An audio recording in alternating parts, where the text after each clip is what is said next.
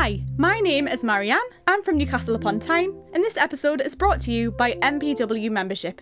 Did you know that all MPW members get access to monthly group catch-up calls with the rest of the MPW community? This is a perfect resource to help keep you focused on your goals and to give you support through your music production journey, no matter what stage you're at. This is a free feature for all MPW members. Take advantage of this awesome feature and so many more using the link musicproductionforwomen.com/membership. What am I saying again? This is MPW. MPW. The podcast. With your host, Xylo Aria. Cool. A podcast about music production for the everyday musician, where we learn from experienced studio engineers and each other.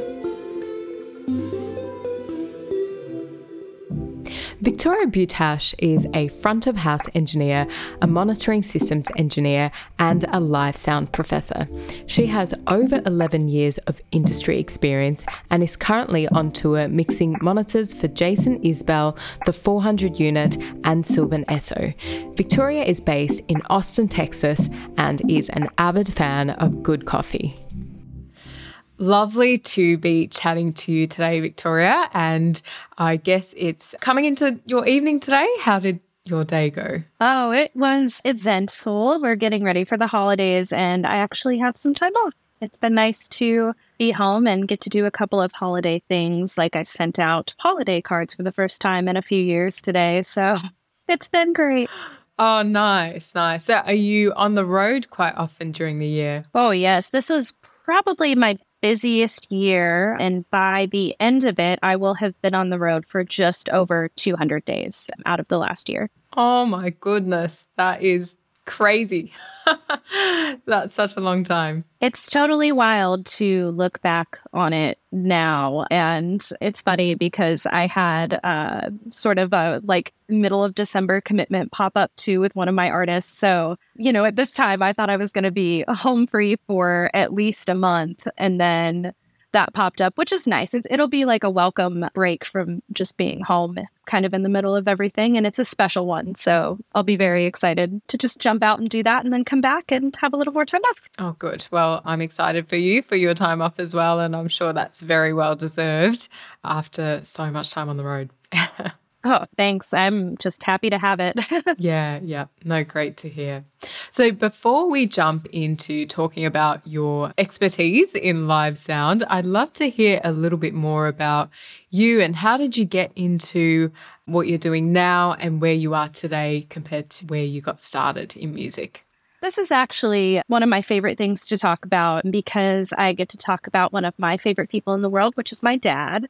So my dad is musical and a musician and has been playing music since I can remember. My first memories are all essentially surrounded by music. And, I grew up around it. All of my dad's friends were musical. I myself started out as a musician before I delved into audio, but sort of through my dad's band and his friends recording their original music. Recording was the first entry I had into audio engineering at all. So observing that sort of from afar, I kept playing music. I thought maybe I would go to university for music. And I did, but I chose the music technology path for my collegiate career, which was an interesting path. If I could go back and do it again, I might change that one thing. I think that on the flip side of it, at least. But I'm grateful for the opportunities that I had in college and the people that I met. It was one stepping stone on my path to where I am now. I sort of had my first gig, my first paying gig in audio. It was in live sound when I was 19. Money under the table sort of situation. And it was great. And it was very easy. I mean, it was just like $75 a night and dinner to run sound on an Allen and Heath GL 2400. And it was fantastic. My friend Joey presented that opportunity to me, which was awesome. But, it was interesting. I graduated from college. I was bartending and waitressing and kind of doing sound on the side. I thought initially that I would be a recording engineer, at the beginning of all of it. And then over time, I sort of morphed into loving and really, really just investing my time in live production. And I'm glad that I did because now here I am. And I'm lucky because I still love it every day. I can't imagine doing anything else. But essentially, I finished school, live sound was sort of on the side for a while. I actually moved and took a gig doing some live audio production and sort of like assistant technical directing in California. And I was there for a few months. And then I moved back to Ohio and then decided to move to Vancouver, British Columbia, where I took a completely separate job and only did live sound on the side. And eventually, what I realized that my goal of emigrating there was going to be a little tougher to accomplish. And it was kind of holding me back from progressing a career in live sound. I moved back to the United States and I moved to Texas, which is where I am now. And I began what became sort of the earlier version of what my career is now, and worked for a production company, had some really tough gigs and learned a lot and fixed a lot of things and sort of built up this arsenal of knowledge. And then, as we all know, in 2020, COVID hit. I had my biggest touring year in 2019 previous to that, and everything shut down. And I transitioned into teaching a college, which is funny given everything else that I've said about being in college. But Austin Community College has a wonderful program and it's incredibly affordable. There's lots of scholarships to be had. It's a 2-year program. So I highly suggest to people who don't want to invest in a 4-year program. It is truly like one of the best out there, I think. But I taught for a while, and then in 2021, I got a road offer and I took it. And it's kind of been just consistent since then. That sounds like a whirlwind journey in a way of lots of different kind of pathways that you went down, which is great and seems to be quite consistent in a lot of these stories rather than it being kind of a linear path to get to where people are. And I guess that's just music, really. But that's incredible and so great to hear how the music industry has bounced back really after COVID and how things have been consistent for you as well, which is great. Can you tell us a random fact about yourself that maybe not many people in the music industry know about you? I think my random fact would have to be, and I can't say that like my touring friends don't know about it because it's a hobby that I love and is very near and dear to my heart, and that is that I roller skate. And so I'll take my quads with me on the road and like during downtime, especially in the summer when there's amphitheaters and like smooth concrete everywhere, I'll just throw my skates on, in between setup and line check and just kind of skate around for a while. And it has been such a great outlet to have on the road, too. I feel like people are entertained by it, too, besides just me. And it's a great way to get exercise, which can be really, really hard to come by opportunities for exercise while you're on the road, outside of obviously like loading in and loading out and things like that. Oh my God, I love that. That's so cool.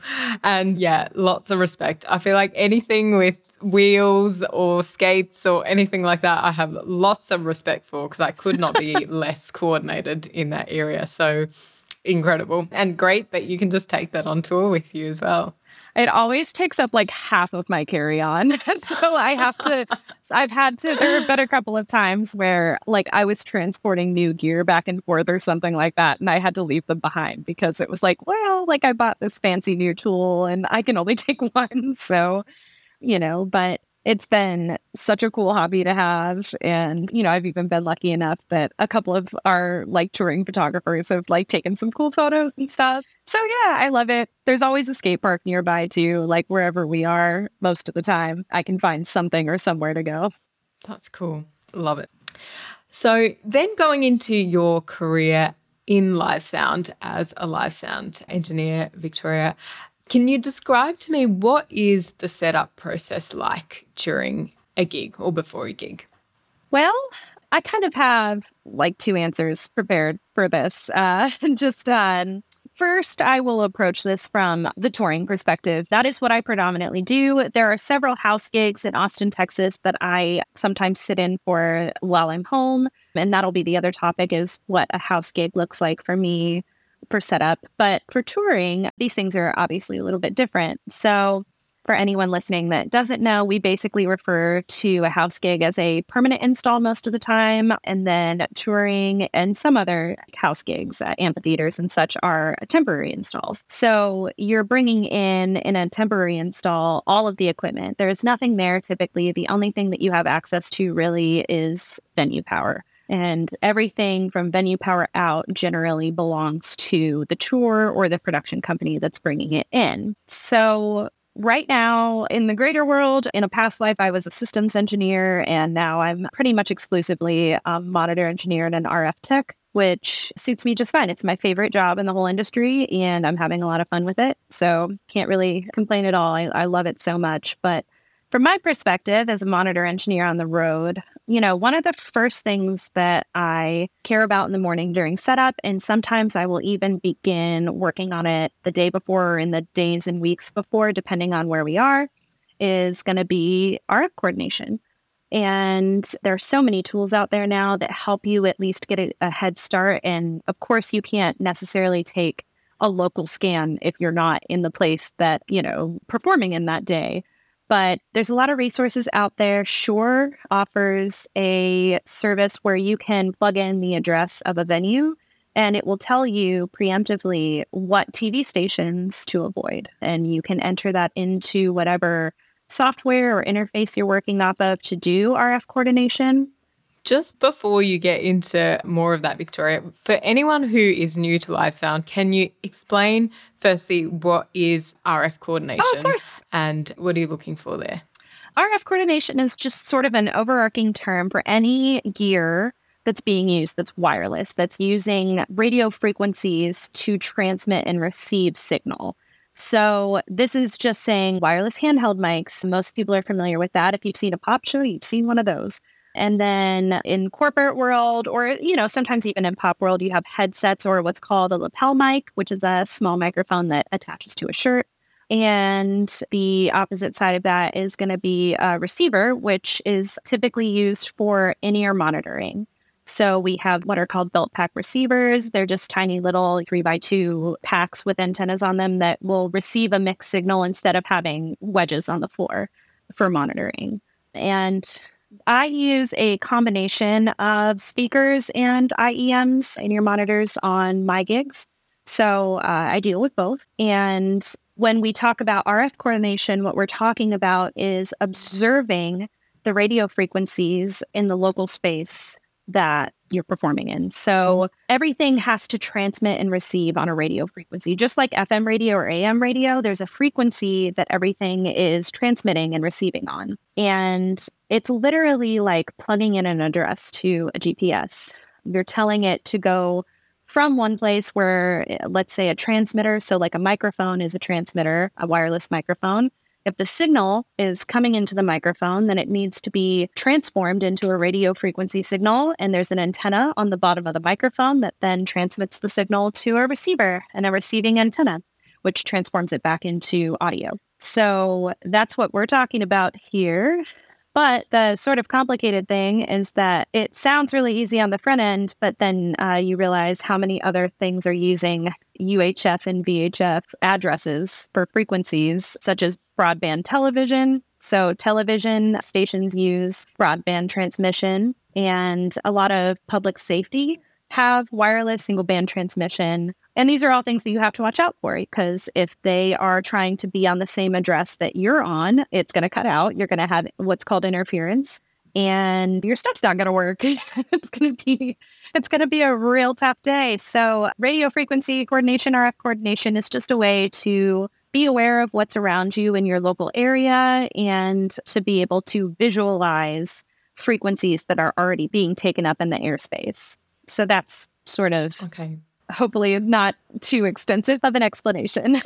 No, that's really helpful. And what was the resource that you mentioned that you use that tells you which channels to avoid and things? So Shure, which I'm sure many of you know is a microphone company, they also create wireless gear. And they manufacture wireless gear that is used pretty universally as sort of the top manufacturer. And then there's Sennheiser as well. And they also manufacture wireless gear. But Shure has some really, really powerful coordination things that are free. So Wireless Workbench is a software that you can download to your computer, and you can then actually network to your physical hardware and do your RF coordination and then push that information once you decide what frequencies are going to what devices to the devices. So you're not having to actually touch the hardware at all. It just pushes that information over Ethernet to the devices. So that's the first really, really helpful thing, and it's free. And then the other tool that I use is an online tool. It's called Frequency Finder. And essentially you just plug in the address to the venue, and it will tell you in real time with the most updated information what TV channels to avoid. So essentially what's being broadcast in that area that day and which ones are free. And it even comes with recommendations for groups and channels, which are just preloaded information to a piece of hardware device that will be free in that area. So that's just sort of one or two things that you can use. And then on the actual coordination side, so viewing what's in the air, you can actually scan with Wireless Workbench if you have an antenna, and then you don't have to have any external gear. But I use a device called RF Explorer. You can purchase it pretty much anywhere. I mean, you can just search RF Explorer and it'll come up in places like Amazon and other providers. And I use that with a combination of Touchstone Pro, which is just a visualizer. So that's how I do my RF coordination. Okay. That's a lot of things about a topic that I had no idea existed. So that's really cool to know. And yeah, it's not something that I would have really thought about, but when you mention it, it seems so vital to not get interference everywhere and for everything to be clear that's being received and transmitted. And there's so many resources out there too, like on YouTube and other, like Shure, even just the Shure website for learning about this type of coordination. And once you start getting into any amount of upper level touring, this is like an essential piece of information, especially for a monitor engineer to know. But there's like so many resources out there to learn, and there's follow alongs and things like that. And Shure is like honestly so wonderful about sharing education. So huge resource there with Shure. Yeah, I love that. That's great. Thank you for sharing. And can you describe a time for me where you had to deal with a technical issue during a performance, and how did you deal with that? Oh, wow. I think I have like a listless amount of times where things have gone wrong. And I think it's important too, just to note that in live performance, it is so hard to have a perfect show. And that's just because there are so many factors and you only get to do it once. There is no post. It is just you do it and it goes well, or it goes somewhere in between, or it doesn't go well.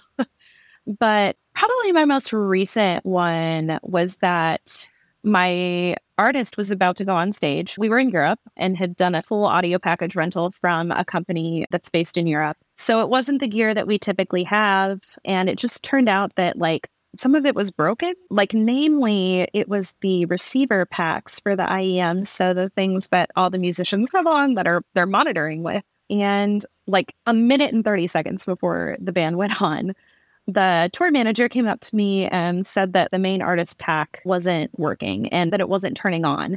And at first I was like, oh no, like I put a dead battery in there somehow. Like I can't, which would have been wild because we have rechargeable batteries and they are always charging.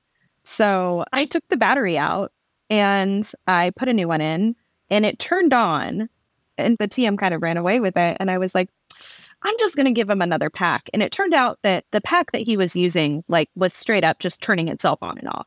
The battery wasn't dead. It was fully charged. And so I had to like run downstairs and switch a pack out immediately. And I think like making a judgment call like that comes from like experience, because I could have just said, well, like, oh, like I replaced the battery and it turned on and it's fine. You know, maybe it just wasn't seated correctly, but chasing somebody down and just switching out the whole pack and having spares of things is like such an important thing to have. Spares of gear, spares in this case of frequencies. That's all really important because you just never know. And it's important to note that also this gear, when you're doing live performances, especially touring, you're pushing it into a truck every night. And then the truck is driving and things are bouncing around. They're moving around. People drop things. People don't put things away right. Like, you aren't always the person that's putting things away. Sometimes you have stagehands that are assisting you and they might not put it away in a safe or correct way. And it's not anything to say of their skill set or anything. It's just that you can't always see what everybody else is doing. And sometimes people just don't know.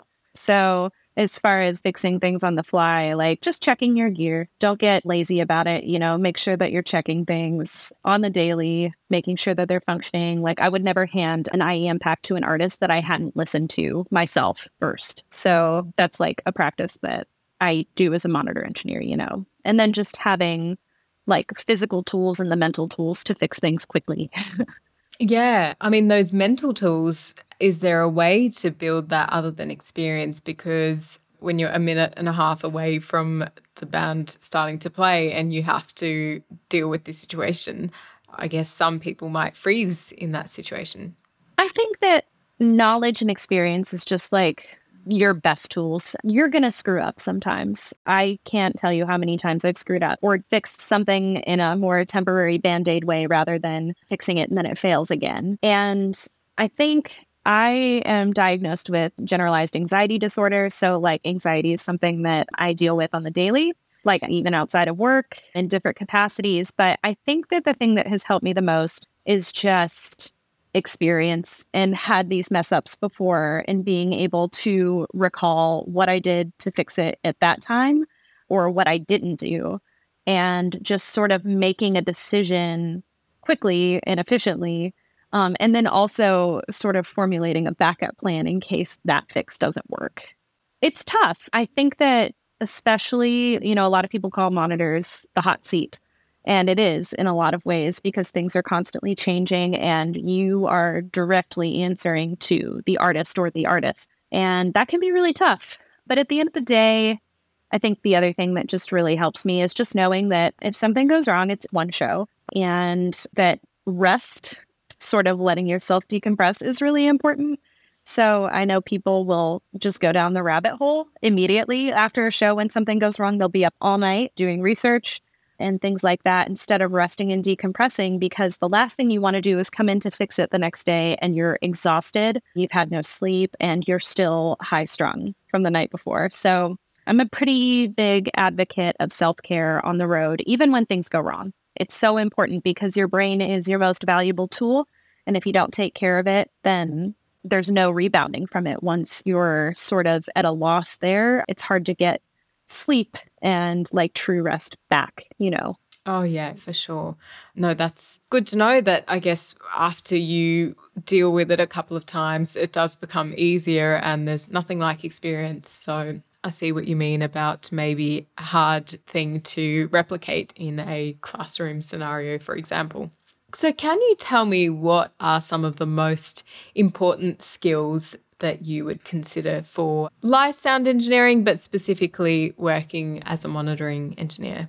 I would say the number one skill to being a monitor engineer in general is reading the room. Being able to interface directly with people of like oftentimes varying personalities and being able to be a calming, diffusing presence in their general existence when they're on stage or when they're interacting with you. Being able to not take things personally. I've been so lucky to work for artists who are incredibly respectful. I have never felt threatened by an artist or that I worked directly, you know, in the touring world, and have always felt totally respected by the people that I work for, which is good because that is not the case for a lot of people. And it's especially not the case for a lot of women. And it's especially not the case for a lot of people of color in the industry. And I've seen it with my own eyes. And I just have to say that everyone, I think, deserves, at least in that position, basic respect. And I think that people lose their temper. You know, this is a sensitive thing, right? This is an artist thing. This is their craft. This is their livelihood. And sometimes tempers flare or personalities become too big or whatever. But you're not going to see anybody throwing their inner pack at me and me sticking around to see what happens afterwards. So, which is, something that like some people deal with. Not me, but it's not on you. And that's why I bring it up, is because like, while it is part of the skill set to diffuse and to like read artists and read body language and read tone, it's not on you if people decide that they want to act immature and disrespectful also. And I would also like to say it's totally okay to walk away from a gig where you're not feeling safe or respected. And that goes across the board in any job, in any capacity. I think that that is a powerful reminder. And I also think that in the moment, it's really scary to not stand up for yourself and do something about that type of behavior. But I'm telling you that like, there are people that see it and there are people that will understand. And you will not ruin your career over doing something like that. And so I know it's hard in the moment for people to remember. And I know this is like kind of curtailing like from where we were going with the question, but it's something that I like to remind people of, that like, first of all, most everybody in the industry has been fired at least once, and we're all still working, for the most part. And that also, if you're not feeling safe or taken care of, it's okay to leave. And there's a ton of work out there for you right now. So outside of reading people, being someone who pays attention to detail, especially in monitors, is pretty important. And I would say on the technical side of things, session file organization. So having an organized console file that allows you to jump around to important pages or important inputs or outputs quickly, because when people are asking for changes, they're expecting them to happen very fast. And if you don't have your surface set up to allow you to achieve those things quickly, it's going to be tough. Even the most patient people get sick of waiting sometimes. Yeah. And yeah, thank you also for mentioning the fact that it is okay to walk away from a situation where you don't feel safe or comfortable, because I think in this industry especially, you can really feel like you just need to deal with whatever kind of behavior comes your way, because this is your one shot to impress people. So it's just not worth it. So I appreciate you just highlighting that as well. Oh, yeah. And just to add quickly to that, too, if anyone, and that means like superiors, people who are working for you, local people, I think that as a woman, like this is something that like I've experienced a lot. It's okay to escalate things or tell people that you're not comfortable with something. It is amazing what people will say, especially people that like don't know you around you, especially as a woman in production. It is like, wow. What made you think that that was an okay thing to do or say? And I like really enjoy the tactic of, if someone is not leaving you alone after you've asked them to leave you alone, just to loudly start saying that you're uncomfortable. Just start really loudly so that everyone around you knows that you're saying, you're making me uncomfortable. And usually people will stop pretty quickly. And then you can also always request, if you are working on a crew that has a production manager or a tour manager, that like people are, I feel like the touring industry is becoming a safer place to say, hey, like I need to talk to management about A, B, and C because I am uncomfortable and I feel threatened. And outside of like your health on the road, like that includes like taking care of your health on the road is so important, but health also includes mental health and well-being around the people that you have to work with every day, and even like the people who are local to the venue. So just adding that in there. So just coming up to our little speed quiz. Are you ready? Yes. So it's just 5 quick fire would you rather questions. So question 1, would you rather be out of tune or half a beat behind? Oh, no. I would be a half a beat behind. Okay. Not music related, but would you rather be 11 feet tall or 9 inches tall? 11 feet tall. I want to be able to still see things. Yeah. Nice. Would you rather like a genre that everyone hates or hate a genre that everyone likes? I'm not a hater. I would rather like a genre that everyone else hates. Okay. Love it. Would you rather watch nothing but Christmas movies or nothing but horror movies? Nothing but horror movies all day, every day. Oh my God, I couldn't do that. Would you rather not listen to music for a year or give up the internet for a year? I would give up the internet for a year. Okay. Yeah, I would do the same. All right. That was very good. That was nice and speedy, Victoria. Good one. Just coming to our top tip section, can you give me your one top career tip? Be someone who is fun to be around and not take everything so seriously that you become a sort of a shell of like who you really are. I think people value the hang a lot more than they value your technical know-how. So just being respectful and just chill. And that doesn't mean sacrificing your own boundaries for any reason, but, be chill. Yeah, I like that. And of course, you are spending a lot of time together on tour, so you want to actually enjoy that time and enjoy the company of the people around you. So that makes sense. And do you have your one top self-care tip? My number one love in life, in all of life, is food and coffee. I put that in the same category. So my number one self-care tip for when you are especially on the road is when you have the time, always go find a good coffee shop and treat yourself to a coffee. And on your days off, find a nice restaurant. And even if you save your per diem all week for this one nice meal, and even if no one else wants to go with you, I have eaten many fancy dinners alone. Just go do it and experience the food of the place wherever you are. I actually love that so much. That's great. And your one top general life tip? I was so back and forth about this, but I think my number one life tip is that we only get one, and to seize the opportunities that are in front of you while also respecting your own boundaries and setting your own boundaries. There's going to be plenty of opportunity out there, but, just remember that almost everything is fixable. And there really oftentimes is not a right or a wrong way to go about things, just different ways. And so it's you might do something and you might say oh, I should have done this other thing, but who says that you can't go do the other thing or something similar? Mm-mm. I love that. And yes, totally agree with the fact that you do only get one, so you might as well have a great time while you're at it. So thank you so much, Victoria. That has been lovely. And I feel like I've learned a lot about the live space and also monitoring. So I appreciate it. And I hope you have a good rest of your day. Thank you so much. And I really enjoyed being here. And this was a really fun interview. So thank you so much. This was great.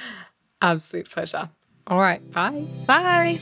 My biggest 3 takeaways from Victoria's episode was the importance of radio frequency coordination as a monitoring engineer, which is the way to determine what else is using the radio frequencies which are in the room that you're working in that might interfere with your wireless microphones and any other wireless devices. My second biggest takeaway was that attention to detail and session file organization are really important skills for a monitoring engineer, and you might have a really patient artist, but people are only going to wait so long for you to get your files together. My last takeaway was that it's okay to walk away from a situation where you feel unsafe, and there are always other jobs out there, so to not put up with behavior that you don't feel comfortable with. That's it from us this week, and we look forward to seeing you in 2 weeks.